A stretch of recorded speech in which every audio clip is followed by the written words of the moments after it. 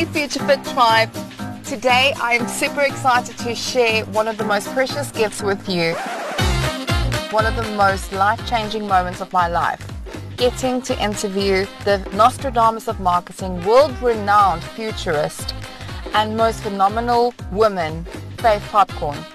John Flismus and I, on the In with the Two Outsiders, get a scoop into her life, her background stories, how she predicts the future, what's coming, how the human race will be impacted. And remember, she is 95% accurate. The 5% is to come. I want you to listen, learn, sit back, absorb, because this, dear marketers, is going to change your life. John and Carmen walk into a bar called Life. There are 6 non-gender specific people at the counter. The first one says, "What brought you here?" We're curious. The second one says, "Where did you come from?" Outside! Who is out there? Everyone, bro. We're all outsiders in one way or another. When did you decide to leave there and come here? This moment, because that's all that matters. How do outsiders get in? Well, that's easy. Just ask your friend. Ask why. Miss Popcorn is losing faith. Why? Because as always, she's reading the signs of the times right now, and she says we're in an age of narcissism. Men are threatened by their own achievements, and we're accelerating ourselves into a dangerous future. But it's not all bad, because this existential crisis of peacocks is forcing reflection and fluidity. So a sense of gender community may not be the key anymore. Guess what is? Fluidity. Fight the urge to make the bad joke.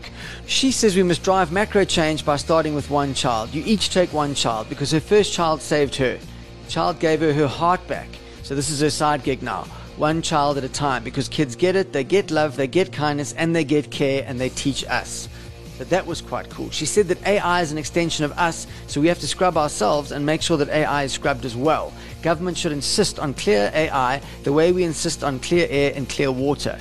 She says that seeing the future isn't that hard. It just takes thought if you're smart. What you then need to do is come back to the present and start looking for signs and signals to confirm that what you think is going to happen is happening. She joked then that she has abandonment issues, and like a pair of empathy bloodhounds, we sniffed out her past. Something she says she's never been asked about and is completely stumped by Carmen's brilliant question, "Go sister." Faith Popcorn is a little girl ripped from her beloved Jewish New Yorker Bubba and Zeta and deposited in a Catholic convent in Hong Kong by her CIA dad. We're not surprised that she morphed into Faith Popcorn, and she never stopped hunting the cause of her spy dad's mysterious death. This is a shit-hot episode.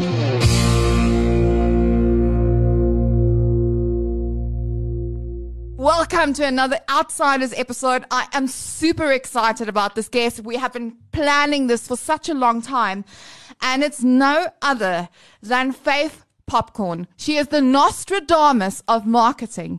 She is the founder of Brain Reserve. She is 95% accurate in every single thing that she predicts about the future, and we have the inside scoop with me and John Flismus. I think what she's saying is we're really excited to have you on the show. Oh, Thanks for coming. Thank you so much. I understood her. Of course you did.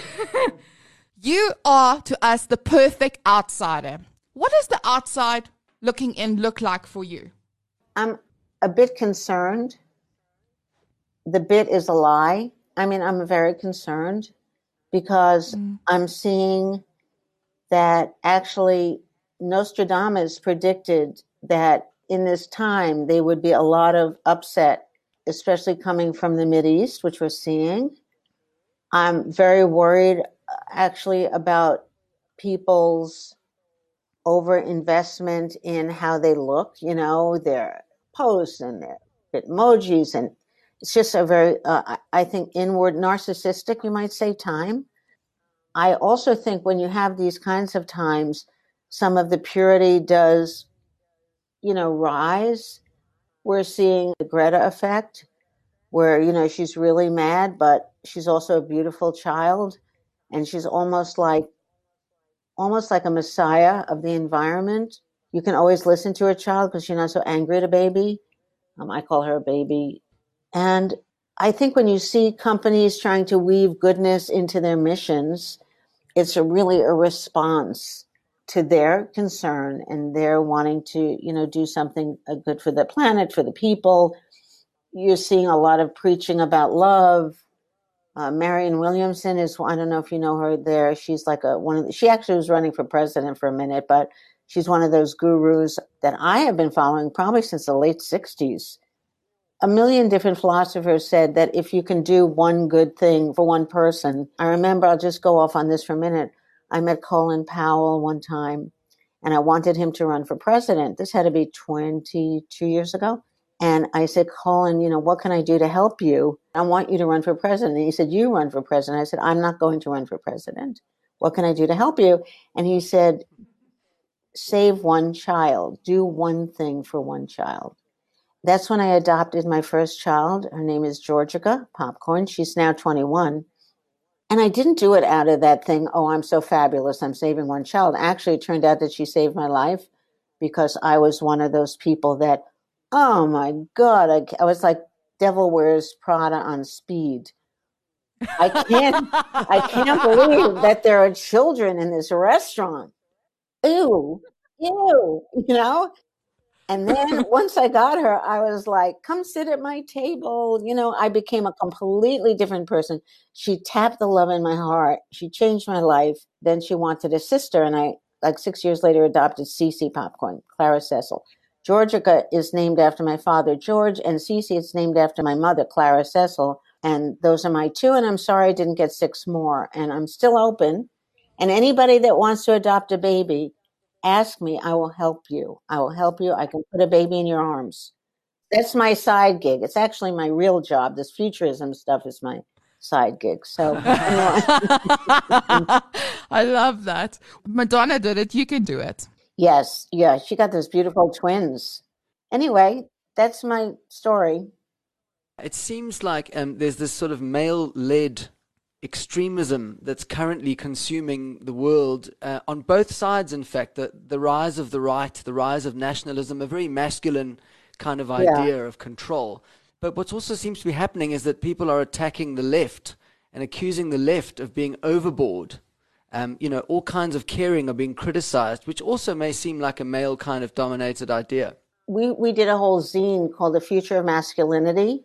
Men are in a great deal of trouble right now. They are picking up the detritus, the dust, the bad dust, the garbage from the energy, from the from the outsourcing of bombs and bad feelings, and they are certainly quaking at the moment, as dinosaurs do before they fall. Actually, they eat the last 5 leaves, on the trees. They wave their tails and clunk, because they've killed off the food source, because they're not that smart, small brains.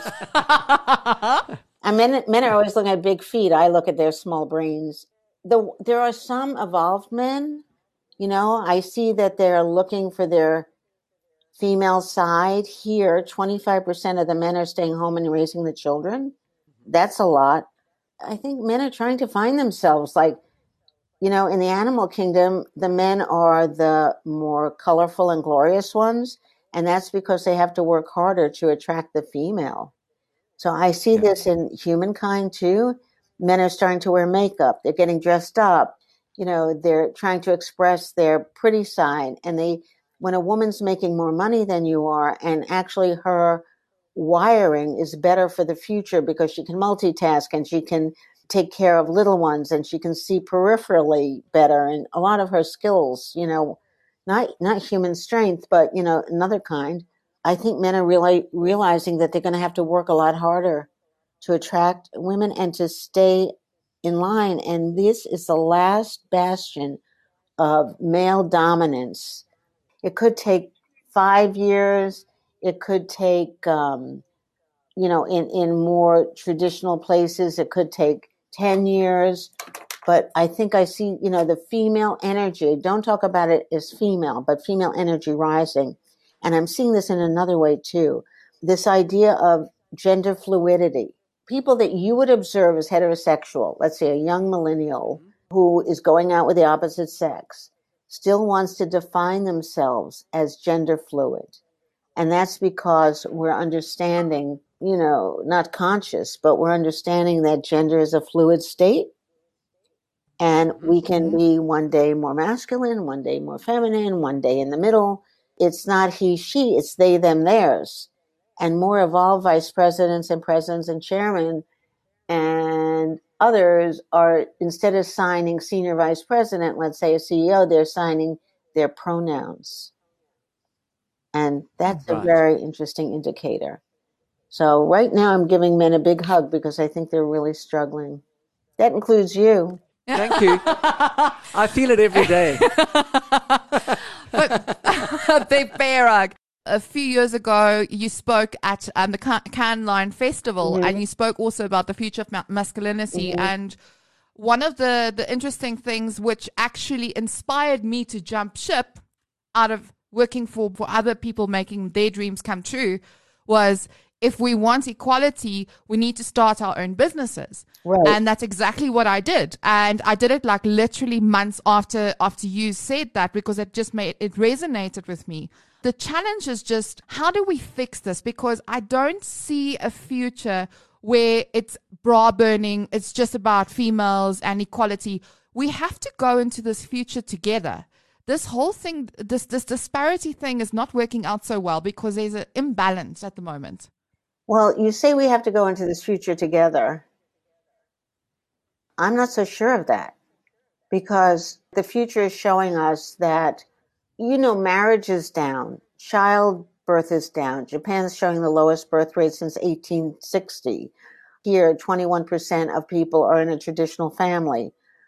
I don't think we're going into this together, male and female. I think we're going into this maybe as humans. And we're seeing, like with avatars and with the ability to actually print a second person or create life, through printing and, genetic engineering. I think it's throwing the whole idea of, male and female have a child, we are together marching into the future into the air, because the future is not going to be like that at all. A lot of people talk about the concept of, let's say, ownership is kind of becoming less important as opposed to access, with possessions, transport, accommodation. Would you say that it might be similar with things such as previously binary concepts like gender or race? These are things we may want to access on a fluid basis, as opposed to take ownership of that permanently. Yeah, exactly. Do you know that there are little animals in the world now that can flip between male and female? Wow, cool weekend. Dragonflies. Isn't it dragonflies? Yeah, dragonflies is one, but there are a couple. Okay. Gender is going to be less important, because if you don't need gender to procreate and you don't need gender for the economy of your group, what do you need gender for? It's only caused trouble. And male gender is over endowed with this hormone that makes them want to like bomb things. And you see this even in gender neutral homes where you have a boy and a girl. The way men, boys are wired, they're banging around and they're, hitting kids over the head. And nobody taught them that. I don't blame anybody for this, but I think that the hormonal set has to be changed to be, more loving and better and kinder and smarter, more logical, less ego-driven, that kind of thing. Technology is learning from us. There's a lot of us that still have biases, and we're not accepting, for example, different genders, etc. Or there's these toxic cultures where we would prefer white men rather than a white female in a business organization. And without even knowing that we're doing it, there's actually studies showing that the AI that is being programmed, because they learn from us, are actually programmed to be biased. And I mean, it's actually just putting the problem on steroids, because they are going to govern us and they are going to be biased against us in any way. The AI has to be scrubbed. You take the toxins out of water or, whatever you're eating or drinking, you have to take it out of AI. So it has to be scrubbed and reprogrammed, refined if you want it to be different. Now, if you're a old kind of guy, maybe you wouldn't want your AI to be different, but I think it should be it should be designated by governments or societies to have clean AI. That's how I would answer that. You know, the thing about futurism is we're sitting in the middle of the present at every moment. And a moment from now, it's the future. Okay, now it's the future of that last moment, you know? The way we figure out the future is look 10 years down the road, just 10, or if you want to be brave, look 20. Have something to drink. I don't know what you drink. I drink Absinthe vodka drink. or drink honey. I like honey bourbon or almost anything. And then say, what's it going to be, except champagne? I don't like champagne. What's it going to be in the future? What's the 10 years going to be like? And you know, you're going to have your robotic companion. It's going to be like this and like this, like this, right? Okay. That vision of the future, if you're pretty smart, is going to be pretty correct. Now, much easier to look at it there, right? Now, backcast to the present and look for the signals along the road, you know, with that future view in mind. And that will give you your timeline. Oops, it's happening faster. Oops, it's not happening, you know, it's happening slower. So we say we have a 95% accuracy rate. We don't only say it, we've proven it. That's why we write books, and it's so hard. Hate that. Just to benchmark. Why do you hate it? Oh, it's the worst. It's sitting in a room. I mean, and I have people helping me. My staff writes with me. I mean, I'm never alone for a minute.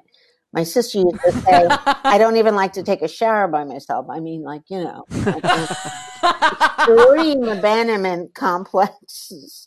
So anyway, Right. but, you know, so we do the writing of the books and the art to benchmark. Like we said it here and we said it there in 1982 and 19. Okay.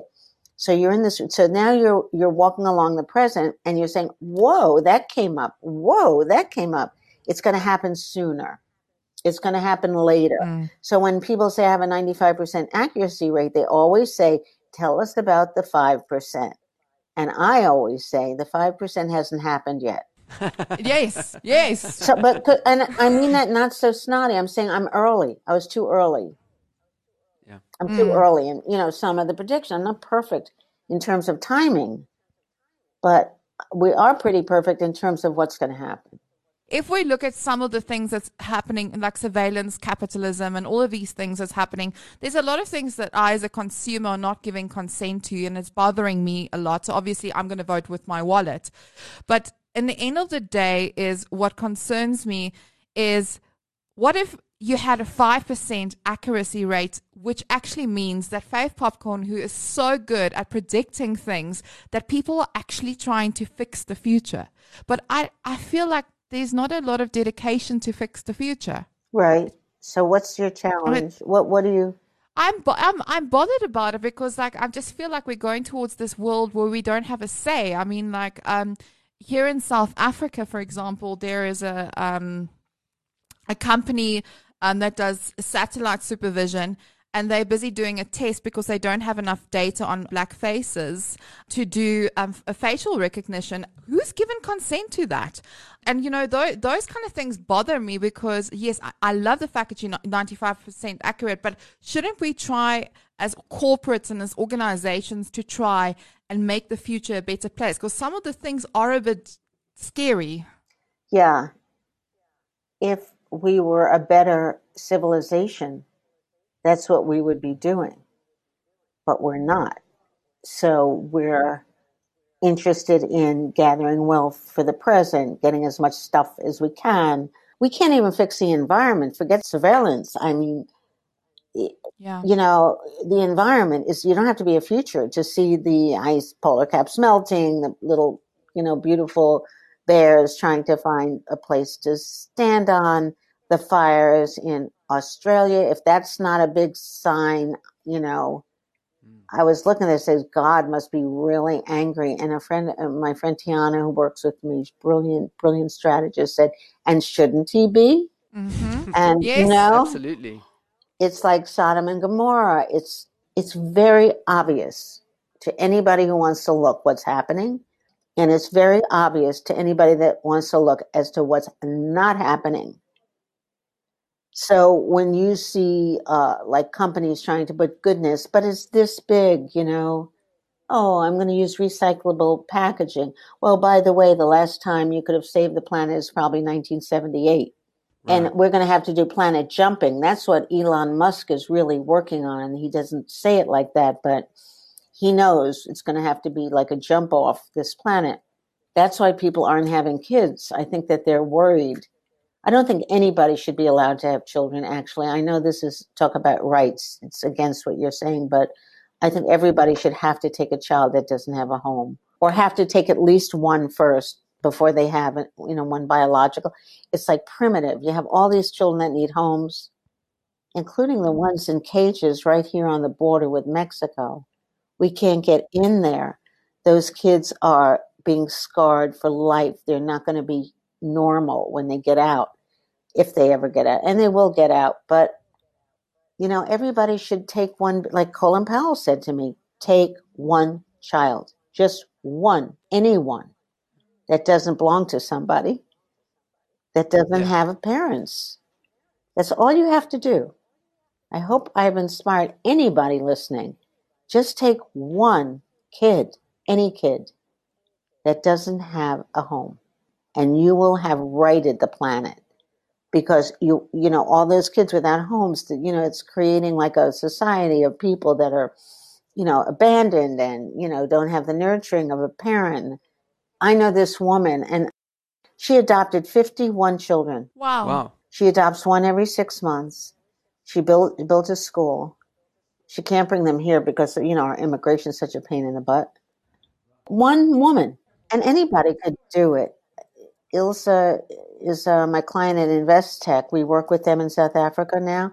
What a wonderful company, by the way. She has a daycare center that she supports. A couple of hundred kids there. They have families, but she's providing them with, food and some education. And I don't want to go on a preachy thing here, but I think that's what has to happen. You talk a lot about the fact that the future is right in front of people. They just have to pay attention. If I really paraphrase, I don't want to reduce all your work to a couple of sentences. Go ahead. I love it. What you really seem to do is an astounding amount of information gathering in real time from all over the world, from lots and lots of different perspectives. You're constantly processing the present at a massive level. So there is a kind of an awareness that you generate that's so immediate, and it gives you these kind of hyper-empathetic sermons. And by all means, I think they should be preached because they are important. Yes. So there's this kind of almost pop cultural idea that you can predict the trends, and there's a profitability to that. But you keep telling people that they can do it too by becoming hyper-aware and perhaps empathetic. Hyper-aware and future-centric, meaning we don't project from the past, as I just explained. We project from the future. It's a kind of oxymoron, but that's what we do. Yep. So just think. People are just afraid, I think, to do it. Like they can't even figure out, gee, if I keep spending money at this rate, I'm going to have no money when I'm 50, or I'm going to be in such debt and I won't be able to work. They can't even figure this out. It's not that they can't figure it out. It's that they don't want to see it. What would you rather do? Go out with friends, have lots of drinks and have a wonderful time? Me too. Or do you want to really do something about thinking about what's going to happen and what you can do about it? So I like to give, I think I'm not giving you a big goal to say, okay, forget about this future crap. Just take one kid. And in that way, you are affecting the future because you're going to take one kid into a loving home and make a beautiful human out of that kid. By the way, if you're a psycho, don't do this. That is a really important condition. That's a really important thing. Only that's so important. If you are crazy and listening, you're crazy and listening, please. You don't have to do it. Don't do this. But you take one kid and you are actually making the future. That's all you have to do. Take them to school, dress them up, feed them a lot. My kids were hungry when I got them, and I just fed them on demand. And interestingly, they never wanted that much candy. I go, just eat whatever you want. When I adopted my Gigi, we took her to the hotel restaurant and she ate. And she was 9 months old, right? She must have ate 30 dumplings. She was so hungry. And Shame. the next one I adopted at 3. I didn't get a baby. I got this 3-year-old, and she was hiding her food under the table because she thought somebody would. Wow. And this kid, the second one, was raised on the most wonderful rice paddy with this Chinese family that were elected by the government to be a foster family. So this kid was not raised in a horrible, environment, but still that fight for food. Just take a kid. Yeah. It's nothing. You won't even notice it there. What was it like for you growing up as a kid? You know what's interesting? Nobody ever asked me that. So I grew up in Shanghai. My father was in the CIA, then called the CID, Criminal Investigation Division of the U.S. Army. I was brought there when I was very young, like 1. That's how I became a detective, by the way. My father was really a detective. I was wrenched away from my Jewish grandmother and Jewish grandfather, who I adored, and brought to Shanghai. And my grandparents were Orthodox, actually. And I was put immediately into Sacred Heart Convent because it was the only safe school in China, in Shanghai. And there was so much kidnapping. So I went to Sacred Heart. And then when the communists started shooting it up in the courtyards and stuff, my father got all the nuns out, and we were the last. Nuns are usually the last ones, and we left. And then I came back, and my grandmother go to my mother, who's Clara, as I said, "What have you done to her? She's crossing herself. She's speaking Chinese. Nobody can understand her." And they put me right into Hebrew school 5 days a week. Wow. That's my beginning. So in a way that made me talk about multicultural. I mean, okay. So, and also, I just never quite fit in, so I became this observer. So I just didn't fit. I wanted besties, but it was very hard for me to get them for some, maybe because I stared at everybody when I was a kid. I just stared at everybody. I go who are these people? Why aren't they Chinese? That's why I adopted this Chinese kid, because I felt Chinese. My kids say I'm Chinese inside. So, and then I went to public grade schools, and then I went to a school called Performing Arts, which is a city school, but it's what Fame, the movie was on. It's for acting, and became an actor. And my parents were both attorneys. My father was a criminal lawyer. My mother was a negligence lawyer. They went to NYU. They wanted me to go to NYU. They wanted me to go to law school. So I barely got through college. I went out with every single professor I could find. I couldn't bear to study. I hated it. And then I got out, and they said, go to law school. I said, no. Then my father was mysteriously, by the way, during this time, I think murdered. He was run off the road. Wow. Mysteriously. What? Yeah. So he worked with CIA, but also he counseled a lot of unions. They don't play nice sometimes. We never found out anything. We couldn't find out anything. How does that make you feel? I went back, by the way, in the Freedom of Information Act, and I got an almost 100% redacted document. Wow. I'm going to do it again, because maybe the time limits have lifted. Yeah, something weird. It just made me know that there's always a backstory. There's a story, and then there's the backstory. And I'm looking at this, this whole, how wild is it that the plane that was shot down was Ukrainian? Yeah. What the hell was that about? Somebody mad at them? I know it was an errant bomb. I think in culturalism, or when I'm in, as a cultural kind of detective or what, you start to ask. My kids are just too comfortable. I go, you don't ask enough questions. Ask. Yeah. So I'm always going I drive my team crazy because they call me all options all the time. So even when I'm on a plane, I want to know the plane I didn't take, did that get there? Or was that late? Or did that, all options all the time. That's how I grew up. I grew up in the East Village. I don't know if you know about the East Village, but I was a beatnik.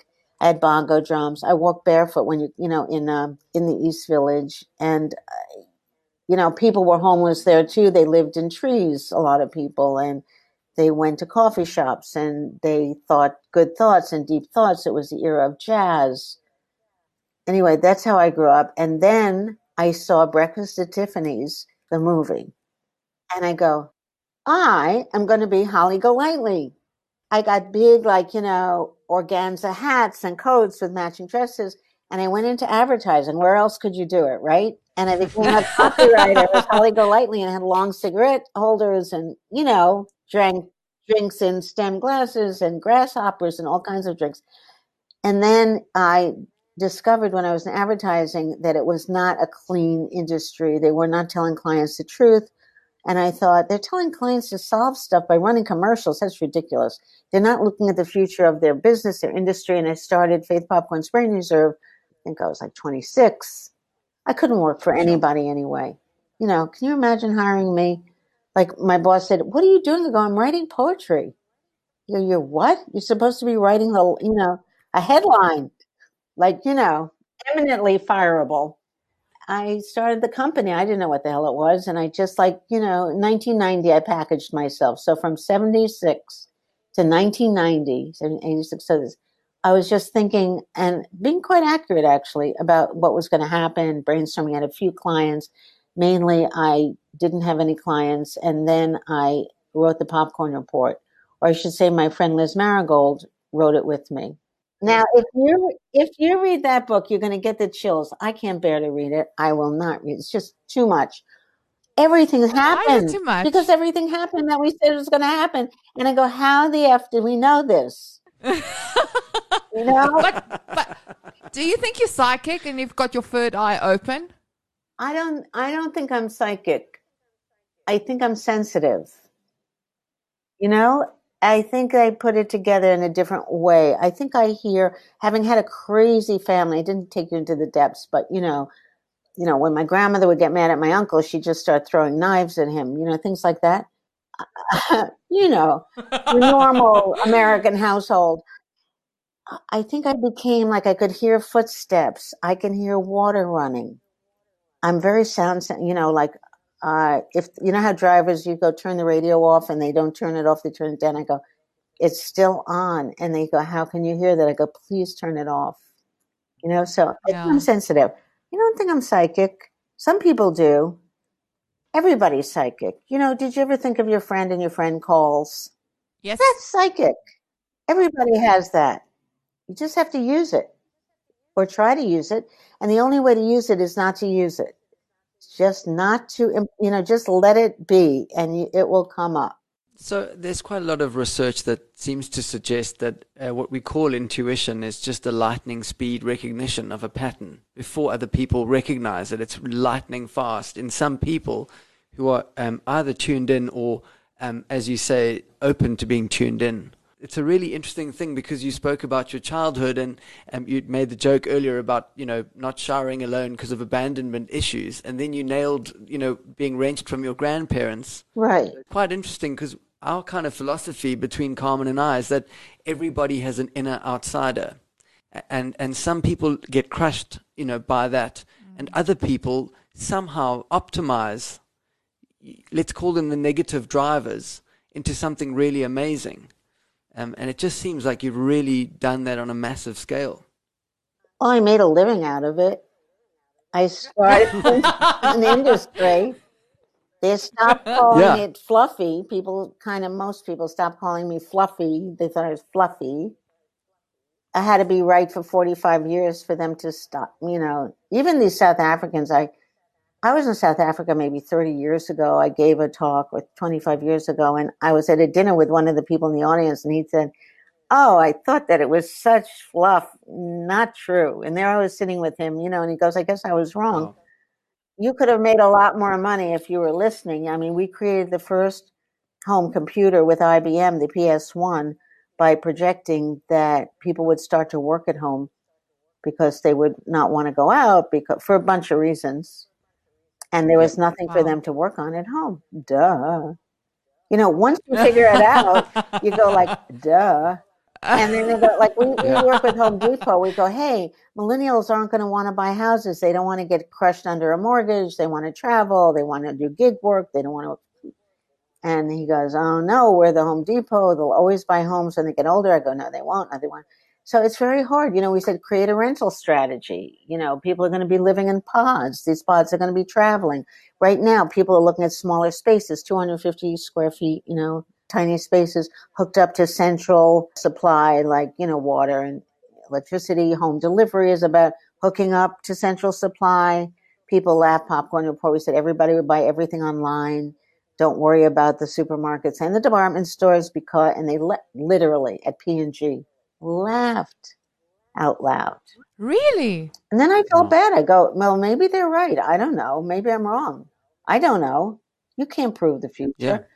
I come from lawyers, so I can build a very good circumstantial case. But I can't prove it until there's time travel, which I think there will be. And then maybe I could prove it. I could jump ahead and jump back and say, see, it's going to, whatever. but you didn't give up, and that's the incredible thing, is you showed resilience, because we were wondering what it must be like to be a woman in corporate America, way ahead of the curve, telling top-heavy monolithic structures of men that they are wrong, or that things will change. You're telling them their fortune. Yeah. That cannot have been easy, and you kept at it. And how did you keep going? I know this is going to sound flip, but I'm a Taurus, so that's Me too. Yay! You too? Hey! Yeah. No, I'm into astrology, so that's cool. What are you? I'm a Cancerian. What date are you, Taurus? The 3rd of May. So I'm the 11th. I think we're the real Tauruses. I don't like the end of April ones or the ones on the touch with Gemini. So I'm with you on that. Right? Everything you said except the psycho and the baby. I'm Yeah, so with you. right. So we're the bull, and I plow through walls, and it's really an obsession. It's not like I believed in myself. Believe me, I have more self-doubt than I think anybody on the planet. But I just couldn't help it. I could not stop it. And as I said, I'm unemployable. So I could work at McDonald's or I could be a futurist. So I thought, I'll be a futurist, and really. Thank God. I don't know. I hope I'm going to help people more. These guys, I'll tell you something. It's lucky I was a woman, because they're much better taking advice from a female. They don't have that testosterone, thing, the oppositional instinct to come up to, hit me. I think that they were more polite to me because I was a female. I guess I think that when I left the room, probably dismissed me. They didn't let me make as much money as the men in their lives, the BCGs, the McKinseys, the Accentures. It was very hard for them to say, a few of them said, I'm going to give her $1 million here and $1 million there. And I needed it, because how can I build a company? You might look at my company as just a force. I need enough money to keep the company going, so I take the assignments to apply the future. It's kind of my test market for like what we're thinking ahead. It's not really a company as somebody would look at a company. It doesn't make a lot of sense. We continue to try to help and lift people into their best futures, and that's what we do every minute, every day. My grandparents worked every day. My father definitely worked every day. My mother was crazy every day. So we're like, 24/7, but not in a bad way. I don't know the difference between working and playing. That's amazing. We have a lot of individuals that claim to be futurists. They become famous and the trend seems to be that they basically borrow largely from Singularity University presentations that are really dated. Yeah, I love Singularity. The idea that human and machine are going to cross or have crossed. Because if you have a robotic knee or elbow, you're already part robot, right? And they're making exoskeletons that are on the outside to help people in factories lift heavier things. But soon those are going to be on the inside and smaller. I love what he's done, Ray Kurzweil. I thought that it was a sincere goal that he started a university and he was really going to teach it. We're an open source. If they want to look at our website, take our trends, take the 17 trends, lay them over any business problem, So you'll go cocooning. Is this something that's at home? Is it safe? Is it this atmosphere? Is it, ecological? Pleasure revenge? Does it make you happy?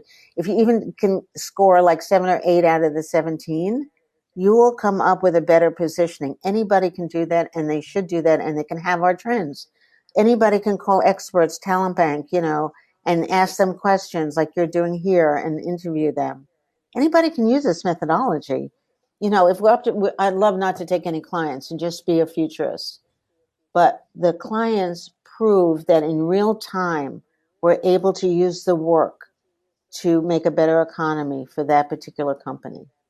I have another podcast called The Carmen Murray Show, and we interviewed futurist Bronwyn Williams. And she says there should be a futurist on every executive board. She's so right.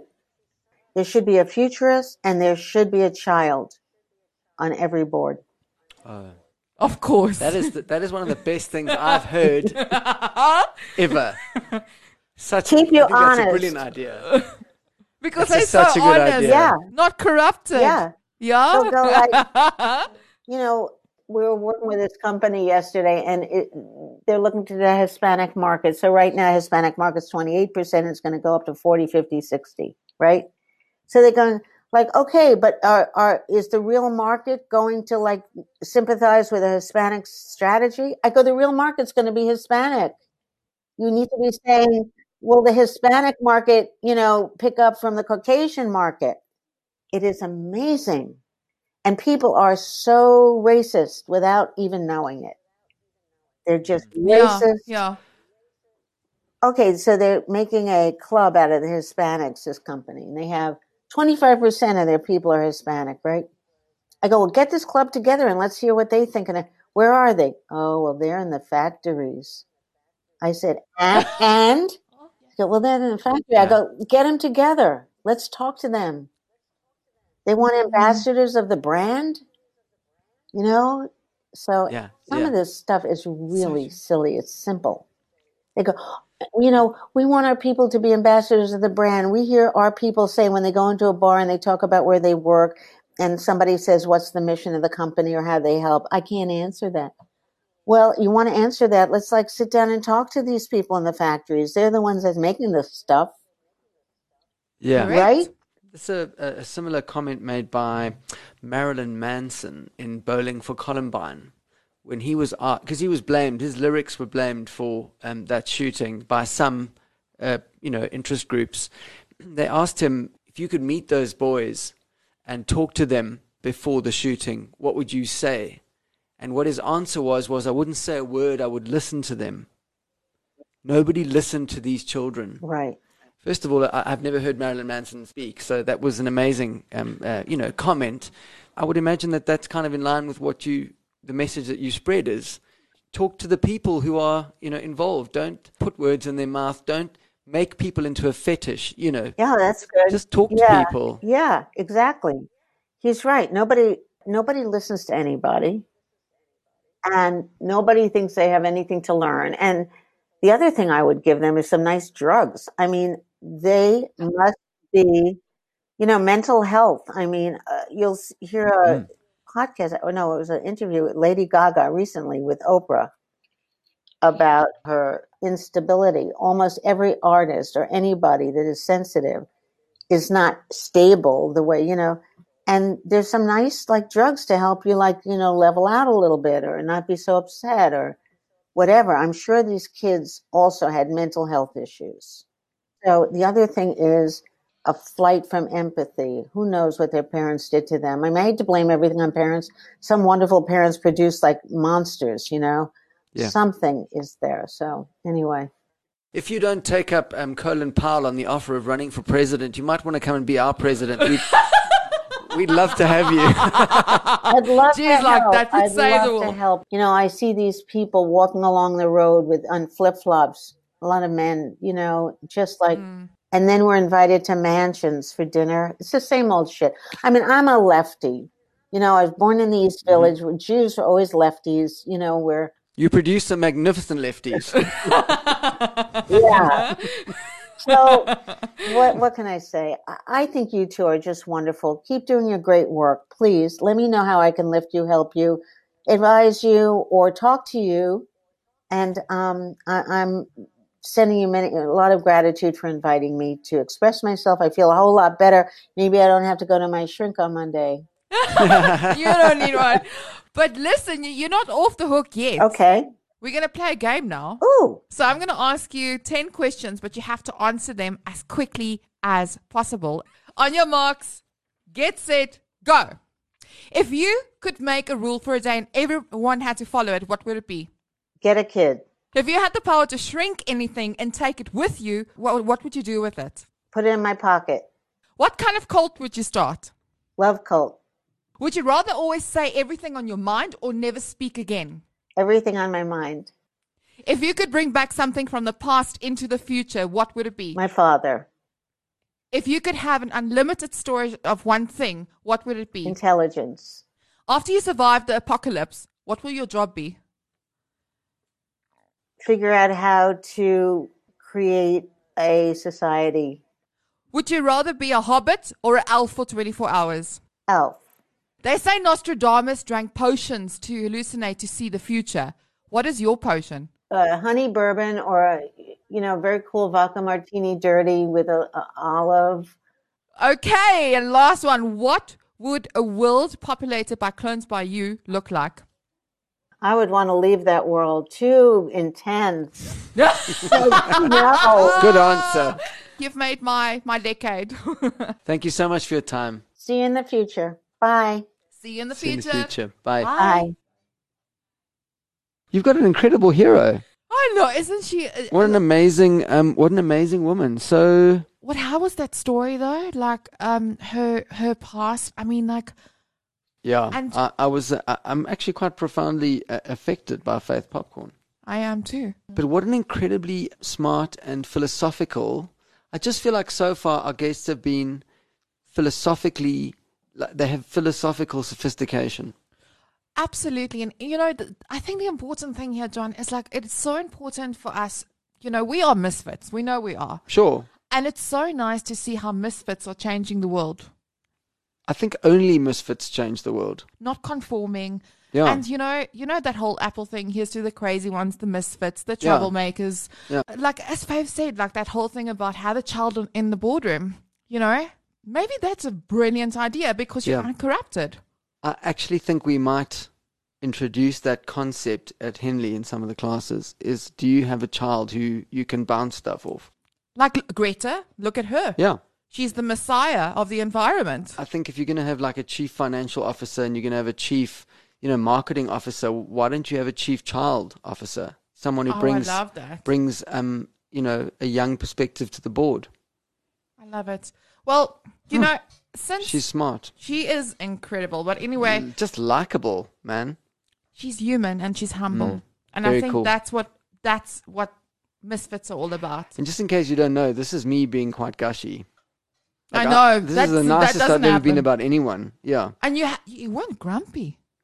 Well, it's hard to be grumpy with popcorn. I know. know, But I mean- it's just a normal thing. Like, Do you know it's like one of my favorite foods on earth. But how cool and genuinely someone who's actually what Faith is genuinely present. That's Yeah. what makes her a real futurist. yeah. Because people talk about change all the time. Okay, but if that's true, why is she still accurate? Exactly. I think it's because she's still so fully invested in the present, Yeah. which we don't do. Yeah. The Disruptive Diary. John and Carmen challenge each other and the listener by providing a life-based challenge that involves disrupting previous behavior and learning new things. Neuroscientific research, that's brain research, has shown that not only does doing new things open new neural pathways, but also that it contributes to the long-term happiness of human beings. There are some rules to this diary, however. No is not an option. Number 2, you have to give whatever the challenge is a good go. No slacking off. And number 3, you can always ask for help from the person who set the challenge. Number 4, if the challenge is impossible for you, as long as you're honest about the outcome, failing is absolutely fine. No judgments here.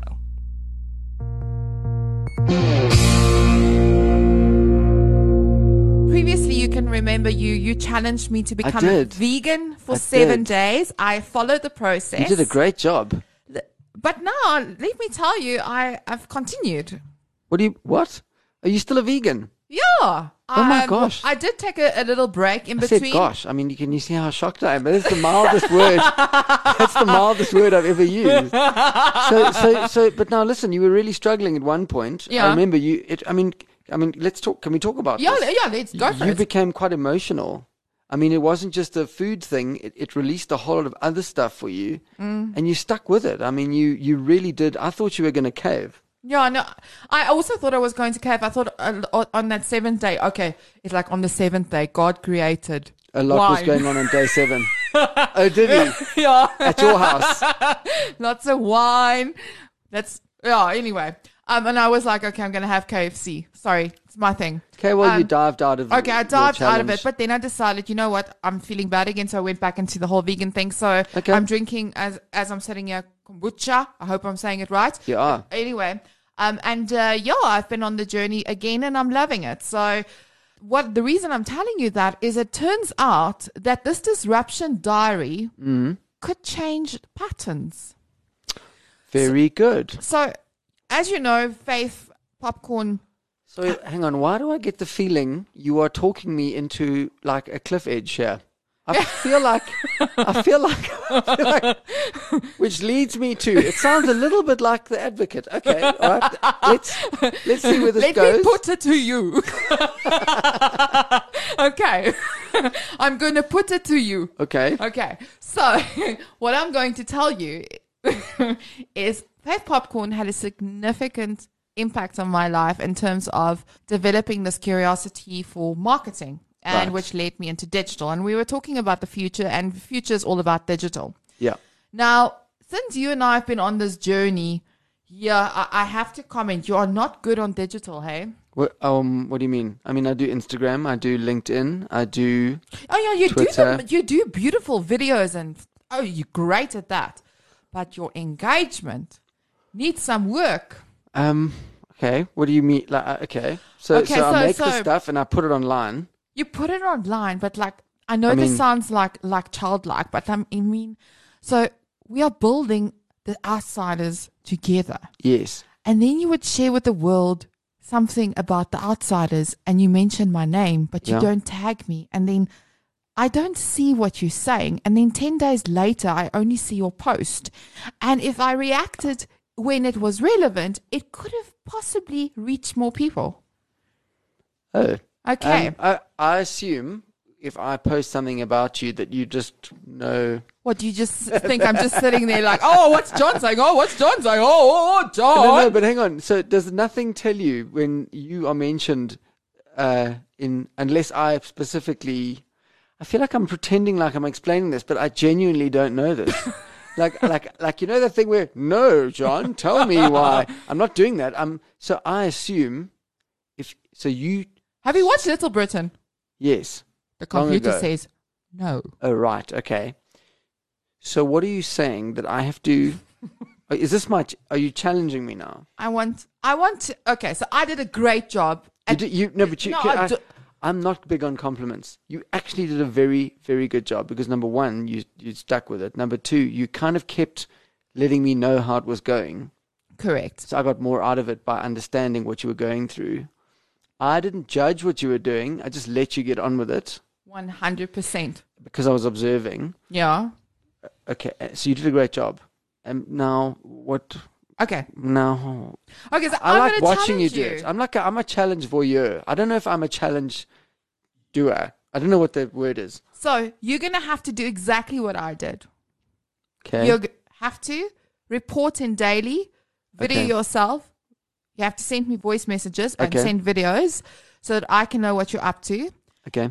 You need to set up your digital presence and digital assets in a proper way and engage in a way that you can actually get your brand out there, because so many people love what you're doing, like with your videos, and then you have hundreds of people commenting and then you don't say anything to them. So what Why not? well, because I don't like answering. I don't always like defending my work or But it's compliments. oh, are they? It's like you don't read. And So what must I say? So like if someone goes like, oh, I love your video. Okay, thanks. I mean, I don't know what to say. Like, am I coming over to your ask house a and make you a question, meal? Will you just listen to Faith? Faith was talking about the factory, like asking people questions. That's what you have to do. You have to ask people questions. Get to know your audience. Get to know the people that follows you. Okay, so are you saying that it's not the content? So I must do the content, which gets people to say stuff, but then what must I ask them things? Yes, you have to engage with Like, them. what do you like about this video? Quality engagement, quality conversations. I mean, that is your soundboard right there. And I mean, you could learn so much from your audiences and how you can serve them better. And maybe even how we can serve our audience better, because you're carrying all the weight of your social media presence. You've got a great audience. You just don't engage them. Oh, you know that I don't even do when I do a show in front of thousands I used to, in front of a big audience, when I leave, I don't come back and do that bow thing. You know that thing where people what is it called? Encore. Yeah, well, yeah, like a bow I don't do that. I just don't. I've never been that guy. When I'm finished talking, I'm going home. Like I don't know how to do that. Please clap more. I mean, to me, that's what it's like. I'm trying to explain why I don't I get comment. I get what you're saying, but you know what? We are going into a future where you have to be digital savvy. And knowing is doing. Like I had the vegan challenge, I had to learn things. And if I look at your public figure on Facebook, are you looking at your analytics? Do you have any idea how many likes I have is my analytics? No, likes is vanity metrics. How I'm many asking. Views? No, I don't. Okay. Where do I? So like you called me and texted me and stuff when you weren't sure if wine was vegan, like that. Correct. Or, exactly. Is a chicken wing vegan? No. It's not chicken. It is chicken stock. Sorry, chicken stock. It's artificial. Is chicken stock vegan? No, unless it's an artificial chicken.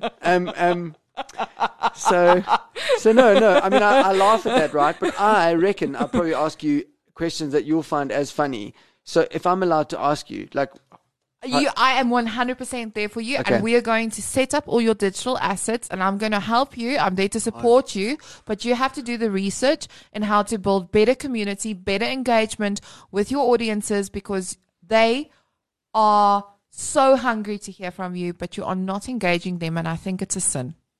Okay, I'm only accepting this because I can feel it's already irritating me, and I haven't started yet. So it's clearly important. Okay, I'll commit. I'm doing it. I promise you, it's going to be better for the long run for you. I promise you. I appreciate it. I'm angry. I'm a little bit angry now. I'm getting grumpy. As you said, I wasn't grumpy. I am getting grumpy. Okay, Shrek. But that's a sign that that's good. So I'll do it because I would never normally do this. It's okay. It's not that bad. I'll be there for you. Thank you. I'll be in touch. These 5 words I swear to you. Okay, now I was angry. I'm a little bit nauseous. Okay. Oh, I'm only joking. You know what? Because I want to be nice, because I know Faith might be listening to this, I'm just going to sign out now. Okay. Well, thank you. That was a really cool interview. I'm looking forward to hearing your disruption diary. Your eyes are flicking. Okay. Your left eye is buffering. Bye-bye now. Bye now.